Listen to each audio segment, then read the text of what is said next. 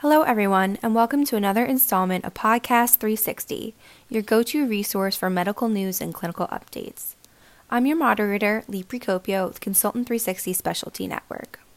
Just 49% of adolescents in the United States have completed the human papillomavirus, or HPV, vaccine series, despite knowing that more than 90% of HPV-related cancers could be prevented by widespread vaccination, according to the Centers for Disease Control and Prevention.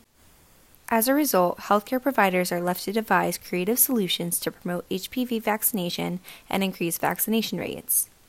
With us today is Dr. Ann Teitelman, who is an Associate Professor of Nursing and Global Women's Health at the University of Pennsylvania. Dr. Teitelman and her colleagues are the creators of VaxiPack, a mobile app designed to increase HPV vaccination uptake among adolescents.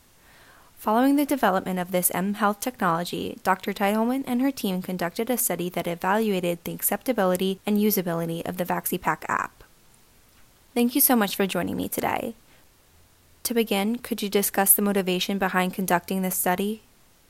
So I'm also a family nurse practitioner, and we were very excited when the HPV vaccine first became available, HPV meaning human papillomavirus, because it worked so effectively at preventing cervical cancer and had a really good safety profile.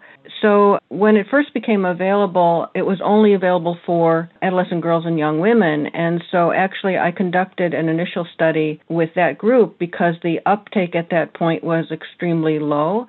And I was working in a clinic with young adult women, and so we began to study why these women weren't taking the vaccine and led to the development of another app that we have, which is called Now I Know, for young adult women 18 to 26 to promote the HPV vaccine. Later, the vaccine was approved for boys and men as well as girls and young women up from ages 9 through 26, both genders. And it also became increasingly clear that earlier vaccination was more effective than waiting until the 20s, the late teens or the early 20s. And so we now focused on the younger age group, the 11 to 14-year-old group, which is what's considered the primary vaccine recipients or the primary series of getting the HPV vaccine for both boys and girls. And so we started to look around for health promotion messages. One thing that happens with the HPV vaccine is that it requires 2 doses for this age group, 11 to 14, and 3 doses for the older age group, 15 to 26. And so while a person might get a vaccine, the second vaccine is often lost. So we're concerned both with the initial uptake and then the completion of the vaccine. And mobile apps are very good at reminding people when they're out of clinic about a particular topic to augment the education they receive when they are at their clinic visit. And so we decided to work on developing an app to focus on this 11 to 14-year-old population to promote the vaccine uptake. You and your team developed VaxiPack, a mobile app designed to increase HPV vaccination rates through the use of health behavior theory and parental beliefs. How is this app different from other available mHealth technologies for increasing vaccination rates? So one of the ways that it's different is that a lot of apps out there do not try to target what we call modifiable determinants of health behavior, which are ways people view a behavior, such as taking the HPV vaccine. And these are considered points at which we can educate individuals and potentially influence their behavioral choices. So we leverage health behavior theory in order to identify these potentially modifiable determinants of health behavior. So that's one thing, and a lot of apps don't do that. The other is that we also did a broad sweep evaluation of what apps are available in this group, in this area of vaccine promotion, and we found that most of the vaccine apps that are out there are for infants and young children. There were no vaccine promotion apps for adolescents, and partly that's because the number of adolescent vaccines has increased a great deal in the last several years, and so it's sort of a new area that really hasn't had much focus as the childhood vaccines. There are a couple of apps that are out there that are for general adolescent health wellness, and they include some information about vaccines, but it's not the focus of the app. And even those apps have not been evaluated for any kind of impact or effectiveness at this point. We saw a huge gap that we wanted to fill with the creation of VaxiPack. Your study notes that while parents and caregivers are the primary health decision makers for their adolescents, the app also helped to promote responsibility among adolescents for their health. What was the importance of including adolescents in your study as well as parents? So developmentally, adolescents in this age range, 11 to 14 years of age, are just beginning to take more responsibility for their own health care, and we want to encourage that. So we wanted to involve the teens to the extent that they felt ready and interested to participate in the process of learning about vaccines. As they get older, they will need their vaccine records for things like sports participation and entry into college. Now, in the age of COVID, having a readily accessible vaccine record may take on an even greater importance because accessing this record may allow them entree into certain programs, services, schools, etc. One thing I wanted to mention is that the name VaxiPack came from the adolescents who were part of our advisory board. They thought of VaxiPack as a way to carry their vaccine information in their backpack, and so they liked this idea of VaxiPack.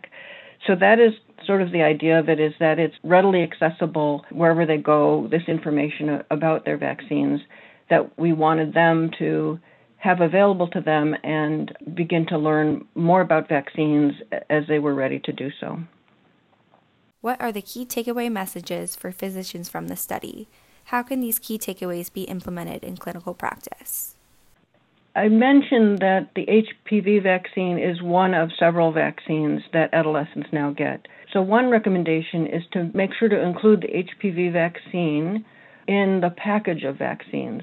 One thing that sometimes happens is that the HPV vaccine is singled out as separate by providers. I believe it is not mandated by many schools. Those laws are variable across the country, state by state, so I can't make a general statement about what's required by schools.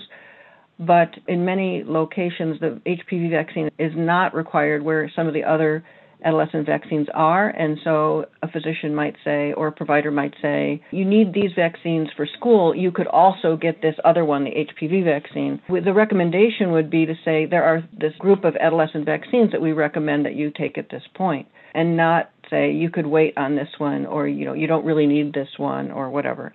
So that's one point of clinical relevance, and that approach is recommended by the Centers for Disease Control and Prevention and other professional groups of pediatricians and family practice providers. The other is to make a strong recommendation for getting the HPV vaccine. So it sort of goes along with the first point I made about promoting the HPV vaccine as part of a package, but also saying, I highly recommend this vaccine, coming from the provider. And if there were one determinant that I have seen in the literature as being most important for increasing the uptake of the HPV vaccine, it is the strong provider recommendation that is so important, that parents really want to hear that.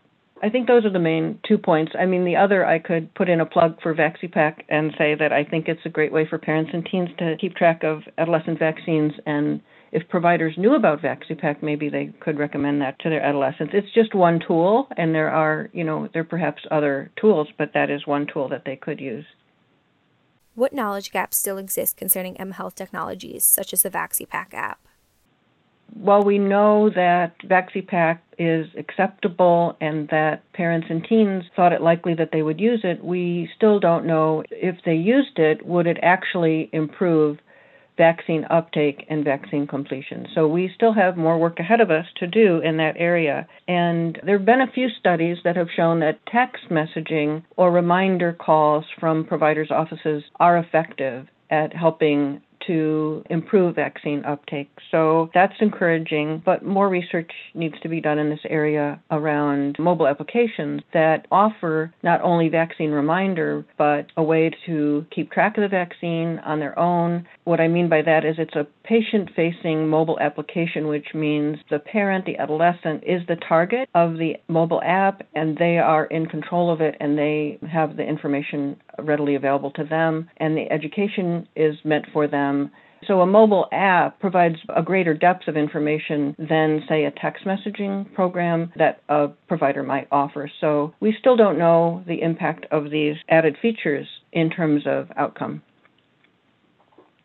I think our awareness of vaccine hesitancy has increased in recent months with COVID-19 and the advent of the new COVID vaccines that are coming available. And I think it's important for us as providers to strongly message the importance of not only the HPV vaccine, but the COVID vaccine and other vaccines, which are often life-saving and have very good safety profiles. So I think some of the lessons we have here in VaxiPak could translate to other types of vaccines, such as COVID. And I would say we should use all the information we can to try to promote these new vaccines.